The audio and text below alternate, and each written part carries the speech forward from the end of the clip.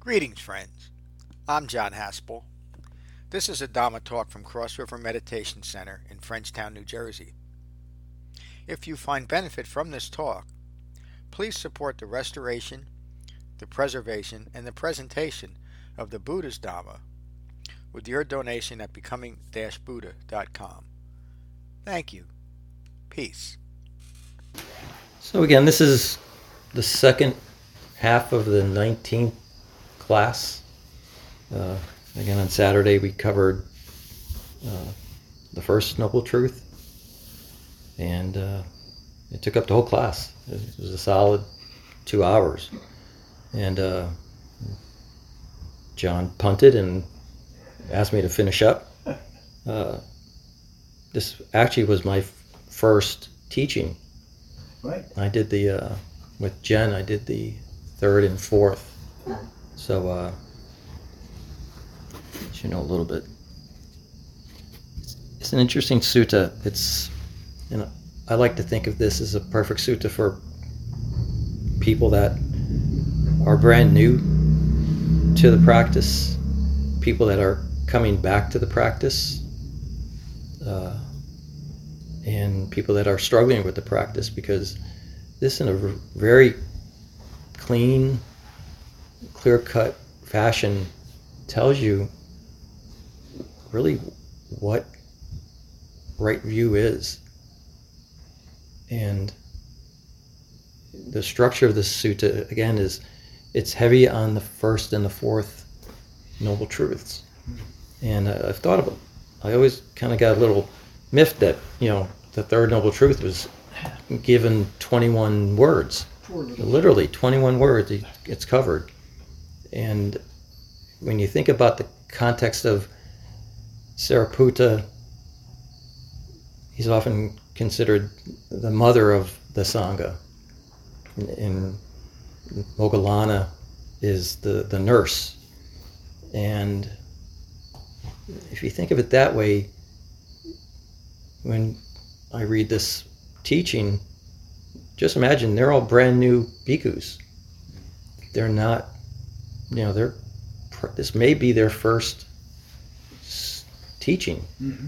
And, so what better way to, set up a brand new student is, this is suffering. And they go briefly through the second and third Noble Truths. And I'm sure when they break up into smaller groups, like in the Anapanasati Sutta, they'll flesh those out a little bit more. And then the fourth Noble Truth is extensively covered. And I think that's probably, for a first-time person, not a bad way. This is your problem. This is what you do about it. This is what you do about it.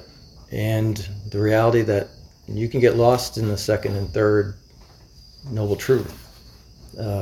So I think that's a good way to think about this. And again, Sariputta reads this or conducts this teaching, and there's no commentary. He's just putting it out. So it's a rather short one, but without, like what we do, comment on everything. It does go rather quickly. I'm going to read a little bit about, at the beginning, when the Buddha actually is kind of introducing. Friends, associate with wise disciples such as Sariputta and Moggallana. Sariputta and Moggallana are well-trained, focused, wise, sympathetic to those developing a life integrated with the Eightfold Path. Sariputta is like the mother giving birth, and Moggallana is like a nurse that attends to the baby. So again, Sariputta's job is really to introduce these brand new ordained bhikkhus, and Moggallana is really to take it to the highest culmination. So it really is, think about the Sangha's growing. Not everyone's as, with the background of the 5 original Sangha members. These are people just coming in from the countryside, possibly, with very little training. So they've got to, split up duties. And Sariputta is the one who probably takes care of the initial introductions. Sariputta, Buddha continues, Sariputta is able to declare, teach, describe, set forth, reveal, explain, and make plain the Four Noble Truths in detail. Having said these words, the Buddha left for the day's abiding. So he's endorsed Sariputta. At this point, the Buddha can't be the only one teaching, but with Sariputta and Moggallana, he's got these two people that rather quickly gained awakening and were trusted. So I'm going to jump into the second Noble Truth. And again, John's going to post Saturday's class, so please listen to that. There was actually some interesting conversations between Laura and Mary, and good questions about the clinging aggregates. So, and what is the noble truth of the origination of stress? The very craving that makes for becoming further ignorant. Craving, clinging to passion and delight. Entranced here and there with craving for sensuality, craving for continued becoming, craving for non-becoming. This is called the noble truth of origination of stress. That's it. These are John's comments. Wise and skillful disciples understand that the Dhamma is practiced within the individual life as life unfolds. Each moment holds the potential to become further ignorant or become further awakened. In what, friends, is the noble truth of the cessation of stress? This is the third noble truth. The renunciation, the relinquishment, the release, the letting go, the remainless fading away in the complete sensation of craving. This is called the noble truth of cessation of stress.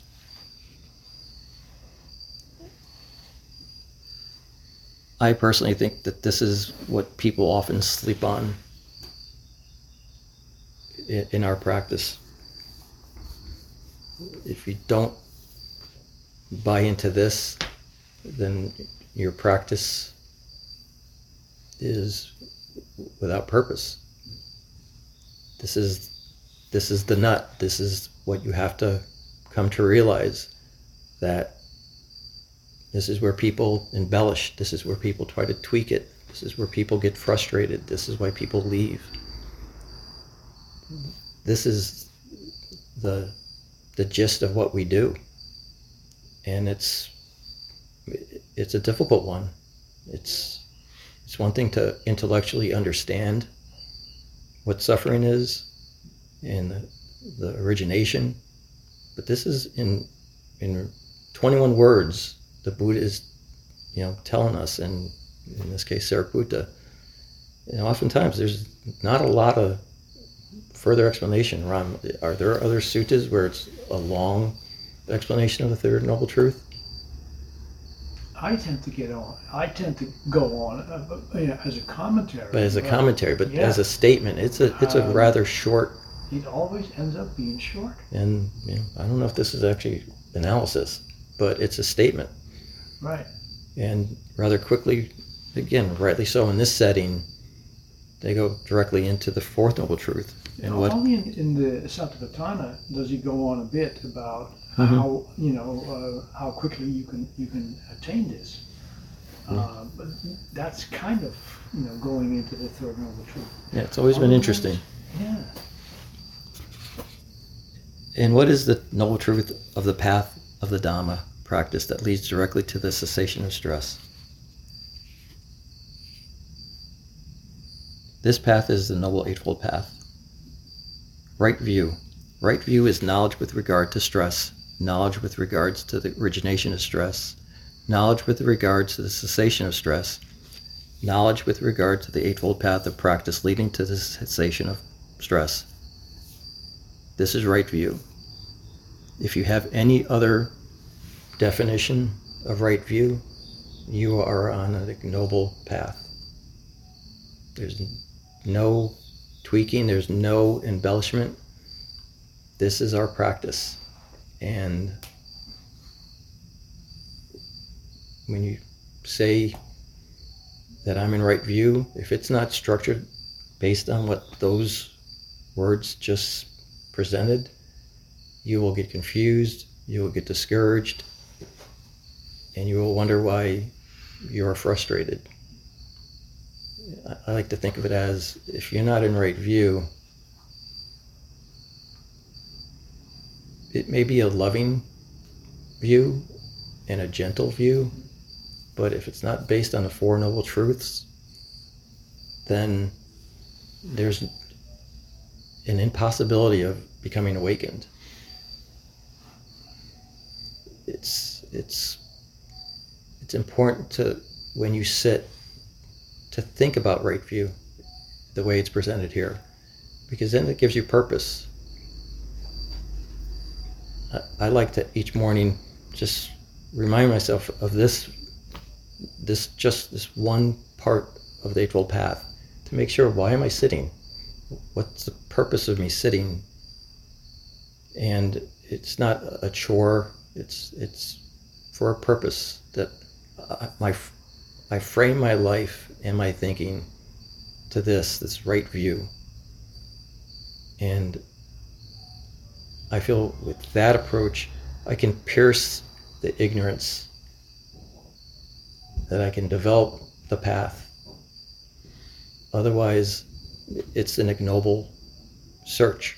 And that's what, I think, 2 classes ago, we spent 3 classes. And not only why do I sit, but why do I get off the cushion? Why do I get off the cushion? And to make your mindfulness right mindfulness. So, right intention. Right intention is maintaining mindfulness of the intention for renunciation. Again, rolling back to the third noble truth. That's the purpose of right intention. For freedom from ill will, from harmlessness, for cessation. This is right intention. Those are the wisdom factors. The virtuous factors, I always like to think of the virtuous factors are, and again, we've all experienced, our speech has improved, our internal speech has improved. I always like to think of it as kind of like the canary in the coal mine. It's that quick little nudge in your mind when you're not in right speech.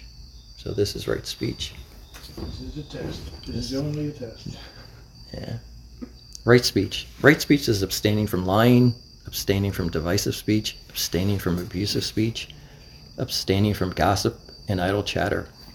This is right speech. And it's that internal speech that we have, the self-loathing, the being too harsh on yourself. And again, I roll always back to right view. Is my speech, even if it's better than it was 7 years ago, is it framed by the Eightfold Path and right view? Right action. Right action is abstaining from taking life, abstaining from stealing, abstaining from sexual misconduct.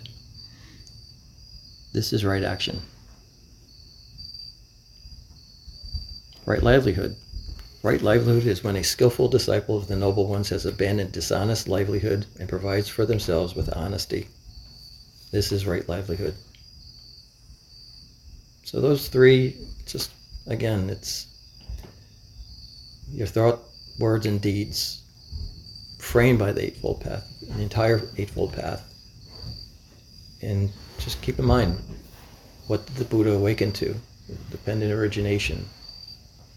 So I always like to overlay any of the Buddha's teachings over dependent origination. Always keep in mind that this ignorance is something that can be pierced, and it can be destroyed. And that's really what you're doing. You're replacing ignorance with the wisdom, and it's built off this Eightfold Path. Right effort. Right effort is when a skillful disciple of the Noble Ones internally generates the skillful desire, who is persistent, who remains mindful of their intent for the non-arising of unskillful qualities that have yet arisen, who remain mindful of their intent for abandoning unskillful qualities that have arisen, who remain mindful of maintaining non-confusion and for increasing, developing, and the culmination of the skillful qualities that have yet arisen. This is right effort. I think everyone likes right effort. I think oftentimes they think coming to class and having good attendance, and people always point out, oh, you drive so far. That's not right effort. That's just what I have to do to get here. But right effort is more than that. And again, this is a perfect sutta for new people. And Ram often points out, put it on your refrigerator. This is a to-do list. This is something to keep in mind at all times. And right effort is a one to, be very aware of. And it's laid out in such detail. There's no situations in life where you can't apply this. Mm-hmm. And this is such a simple format. The format is simple. This is really a teaching tool. It is. And this is it's a sutta on how to be a teacher. It really is an example of how you should approach teaching any sutta and how to conduct yourself within the Sangha. Number 7, right mindfulness. Right mindfulness is when a skillful disciple of the Noble Ones remains mindful of the body and of itself, and remaining ardent, alert, and mindful of putting aside greed and distress with reference to the world. Right mindfulness is when a skillful disciple of the Noble Ones remains mindful of feelings in and of themselves, and remaining ardent, alert, and mindful of putting aside greed and distress. Right mindfulness is when a skillful disciple of the Noble Ones remains mindful of thoughts in and of themselves while remaining ardent, alert, mindful, and putting aside greed, distress with reference to the world. Right mindfulness is when a skillful disciple of the Noble Ones remains mindful of the present quality of mind in and of itself while remaining ardent, alert, and mindful of putting aside greed and distress with reference to the world. This is right mindfulness. Take the time to listen to Jen's teachings earlier this summer on mindfulness. She has a really good approach to right mindfulness, and I think those are all posted.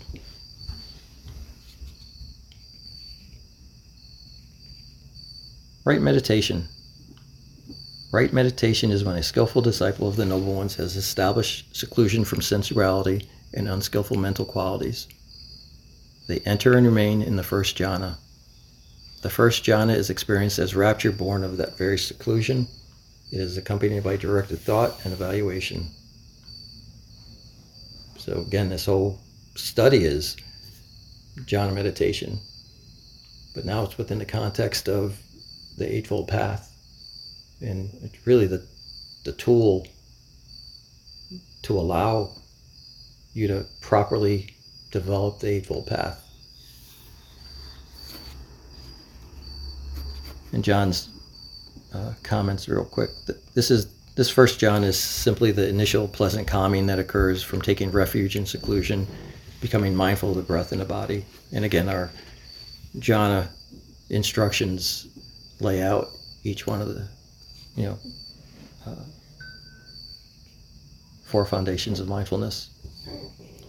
Furthermore, the ending of the defilements depend on the second jhana, which is stilling of directed thought and evaluation. The second jhana is experienced as rapture and pleasure born of a concentration. So you've calmed yourself. It's not just having that seclusion, and it's concentration as it deepens.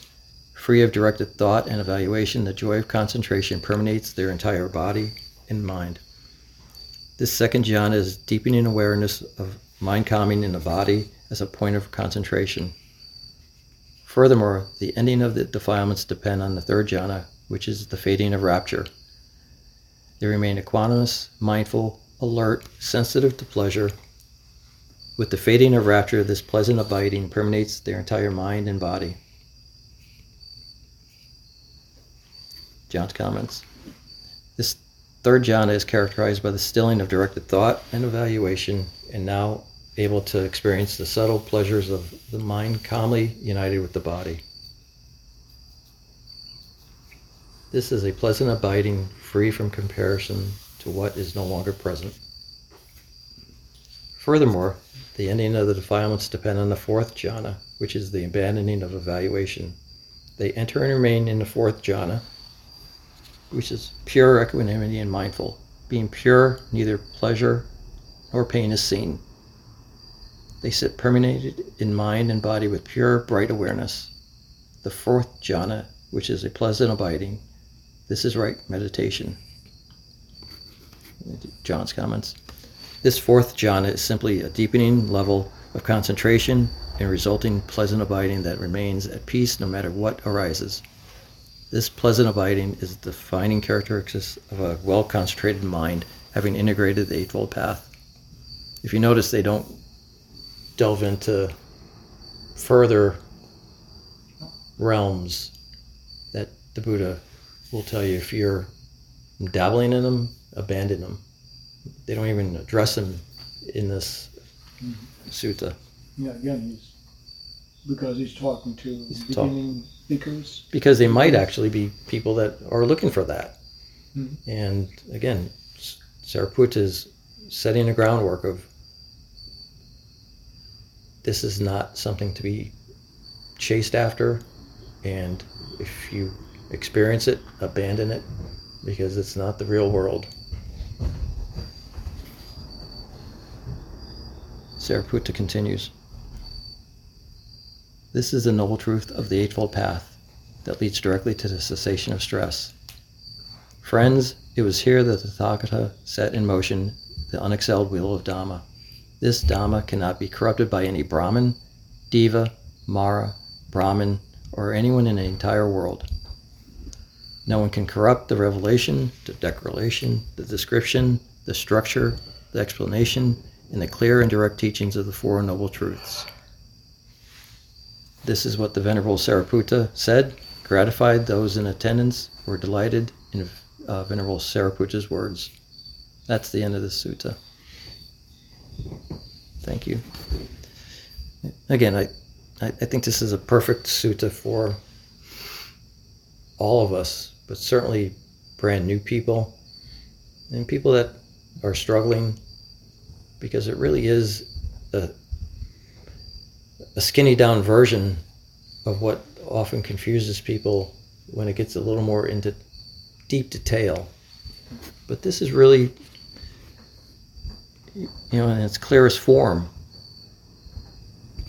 what the Eightfold Path is, and really what our practice is, and the purpose of it is. And right view is both an entrance and a culmination.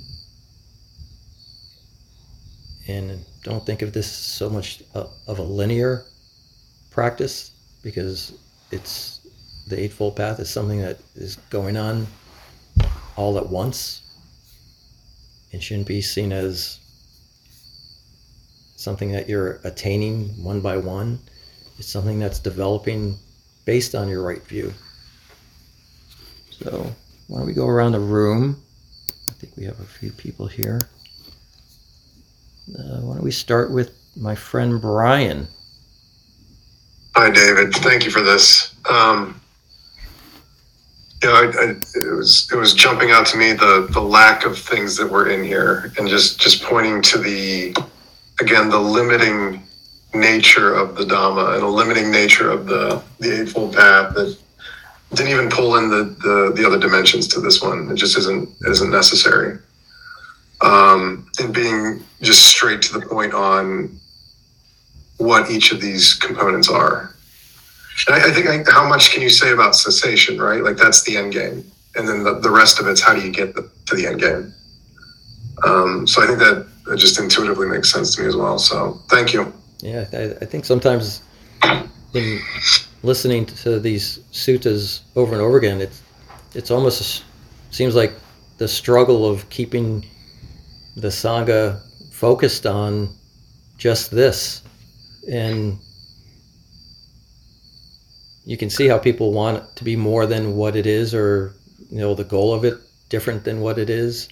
So having this as a kickoff to your development of the Eightfold Path it's a good one. Agreed. Hi, Jane. Hi, David. Thank you for the teaching. I agree with what Brian said. I mean, this one was just very straightforward, easy to understand language. It's like the purpose, why are we practicing? And this one just lays it out in very simple terms. So thank you. Thank you. And again, we should all think about when we have doubt or confusion, is it because we don't look at this sutta and just run down rather quickly and see where we're kind of going off the bumpers of the heartwood? Where's the sticky point? What's that? Where's the sticky point here? Yeah. So, thank you, Jane. Sammy. Thank you so much. This was very insightful and very straightforward to echo what Jane said and Brian said. This was wonderful and very straightforward. Thank you so much. And being fairly new, I'm sure you've run into some of our teachings that are flying over your head and trying to just hold on to, understanding, and it's always good to fall back to a sutta like this. Yeah, what you just said actually, right before you called on me was, I think this will be something I can kind of carry with me, and I'll always go back here. If I'm having problems about getting stuck, this will be this teaching tonight as well. Start evaluating on, how do I get unstuck? Mm-hmm. Yeah. Thank you. And there are some of us in this room that can get overly analytical and academic about it, and you can twist yourself up a little bit, but the essence of what the Buddha taught is in this sutta. So thank you. Hi, Jennifer.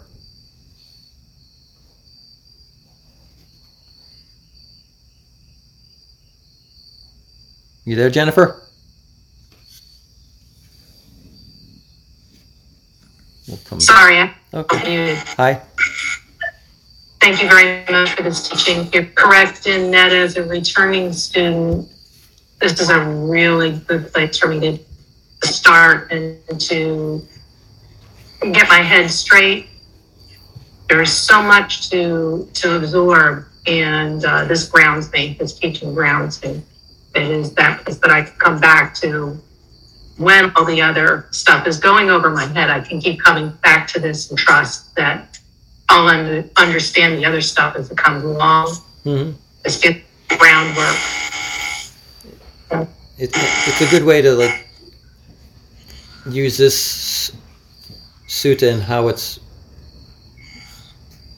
presented, and then you can hang these other subjects onto it, and it puts it into context. And if you always fall back to, what right view is the way it's presented here, then I think it helps with the possible confusion of trying to tackle dependent origination or the five clinging aggregates. And it puts it in the context of what the purpose is.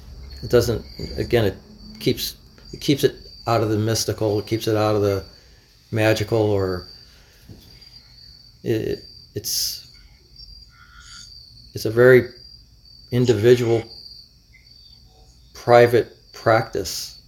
Even though we rely on the Sangha for support, you have to stay grounded and stay in right view the way the Buddha is presenting it. So thank you, Sammy. Thank you. Hey, Slav. Hello.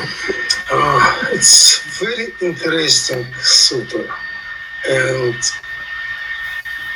I just was read last night, just listened to you today, and before starting read last night, I was asked, what can be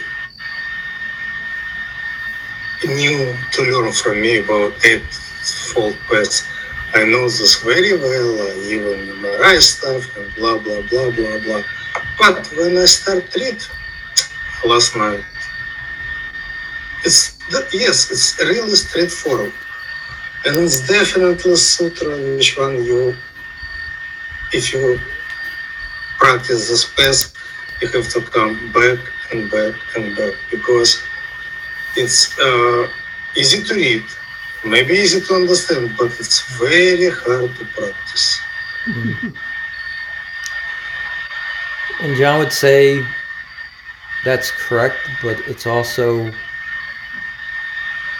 again, when I frame it in this type of sutta, it gives me a purpose, and it doesn't make it necessarily easier, but it allows me to be really gentle with myself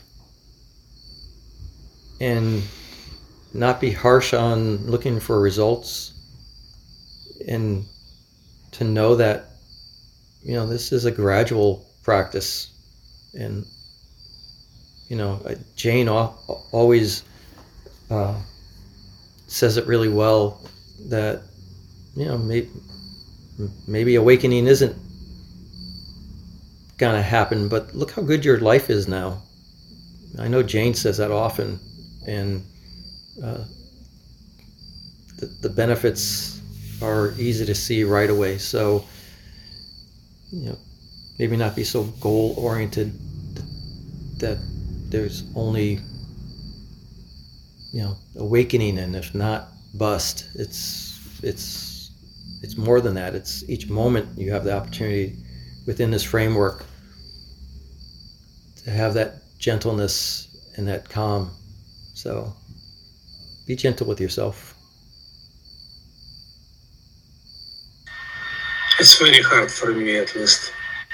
Keep up. Keep at it. I'm so glad you're joining us again. Yes, thank you. Me too. Appreciate for your teaching. Ryan, how are you tonight? So glad you joined us. Hey there. Yeah, thank you. Thank you for that discussion. Nothing really to add from what's already been stated, but yeah, thanks again. All right, take care. Come visit. Mary. I think a lot of good things have been said. I think the simplicity and the clarity is worth revisiting. And I appreciate your teaching. Thank you. Thanks for coming. Neil, thanks for joining us. Yeah, thanks for having me. I don't really have anything to add except that I agree with everything. And I definitely want to put a copy of this in my pocket. Can you what's your background as far as Do you have a practice? I practiced for a long time in the Tibetan tradition, Mm-hmm. and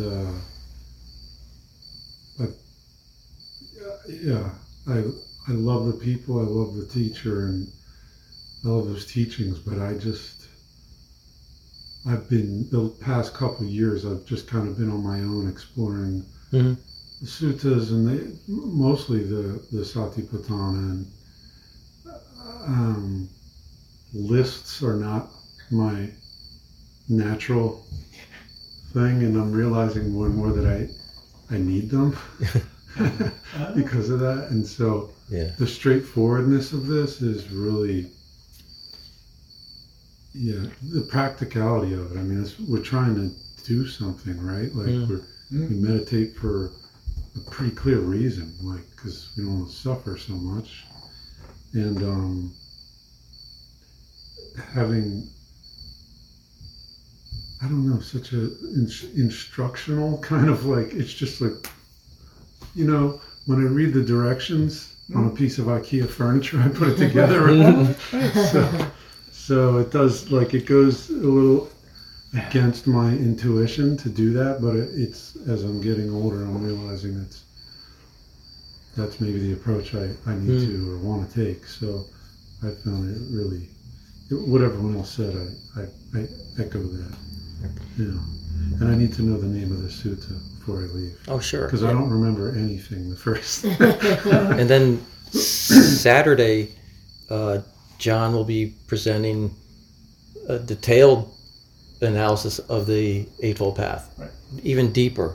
Mhm. And I think within the Sangha, that's how it worked. It was, here's your newbies, this is the things that we're going to present, and then they probably identified people that were grasping certain things, and they'd get a little deeper, and they broke off into different groups, and I think that's just how an organization builds. They have to be able to structure it in a way, and I think that's just. I think there was probably also a lot of repetition involved. They had to, right? Recite and then this way keep it in their minds. Right. They broke up. I mean, that's in the Tibetan tradition, right? Yeah. A lot of times you're doing it in Tibetan now. Yeah. Yeah. Which, there's value in that, but I just want to memorize all this stuff, because the more of the things from the aggregates and everything, the more I can retain in my head, the more readily it is for me to notice when something comes up, like whatever the distraction is, whether it's a feeling or a thought construct or I like it. It's affected my life, even just on my own and trying to follow the original teachings more. I've noticed the effect in my daily life more than ever. More than all the years. That's great. There was a lot of bliss in the other practice that I did, but it all came to an end. I mean, everything's impermanent, even that. And I was grasping at that. I definitely found that. Well, I hope you join us. I mean, it's this is John often refers to how well focused the Sangha is, and again, it's basically this, whether it's John teaching or Matt teaching or Ram teaching, Mary's going to be a teacher. Again, we have just a lot of people that we want to associate with because of how John's restored the suttas. And we have the retreat in October. Yeah, we have a on site here. Town. Oh, really? Yeah. Yeah, that was new since the pandemic, to try and do something local. Oh, that's cool. And it was really good. And we did a successful. whole in addition to going to one. Okay. and we did a whole retreat on the Satipatthana Sutta. Nice. And you do it here? We did it here because of the pandemic. So you're going to do that again? Yeah, I don't know what the subject is, but Do you know when I the think dates we're are? going to go back Yeah. and do Satipatthana Sutta again. are we going to do it? I can Great. give them to you afterwards. Yeah. Yeah. So, well, thank you. That was great. Yeah. Ram. Yeah. Whenever I see this coming up, it's like, okay, here we go again. And then when I'm in it, it's like, yeah, you need this stuff because when my practice starts to rattle a bit, another dive into dependent origination is not the answer. This is the answer. Mm-hmm. This is the realigning and refocus, coming back to, okay, this is what we do. This is why we do it. This is how we do it. Period. So thank you. Yeah. Dependent origination is just a condition, as Matt said. Yeah. It literally is just don't get mired in trying to untangle it or memorize it. I memorized everything, and then I put it all down. Yeah. I just put it down because it was not this is not an intellectual exercise. Right. I tend to use, I'm an old geek, so that's my first reaction. Ooh, how can you analyze that one? Well, where is that coming from? But the knowing is what you want to experience. The experiencing.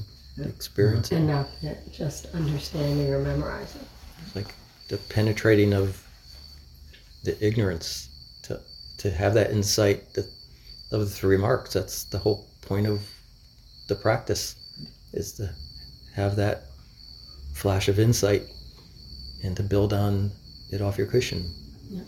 So, thank you, everyone. We will finish as we always do. Pariniya Metta Sutta. So find your meditation posture again. This is what should be done by one who is skilled in goodness and who knows the path of peace. Let them be able and upright, straightforward and gentle in speech, humble and not conceited, contented and easily satisfied, unburdened with duties and frugal in their ways, peaceful and calm, and wise and skillful, not proud or demanding in nature. Let them not do the slightest thing that the wise would later reprove.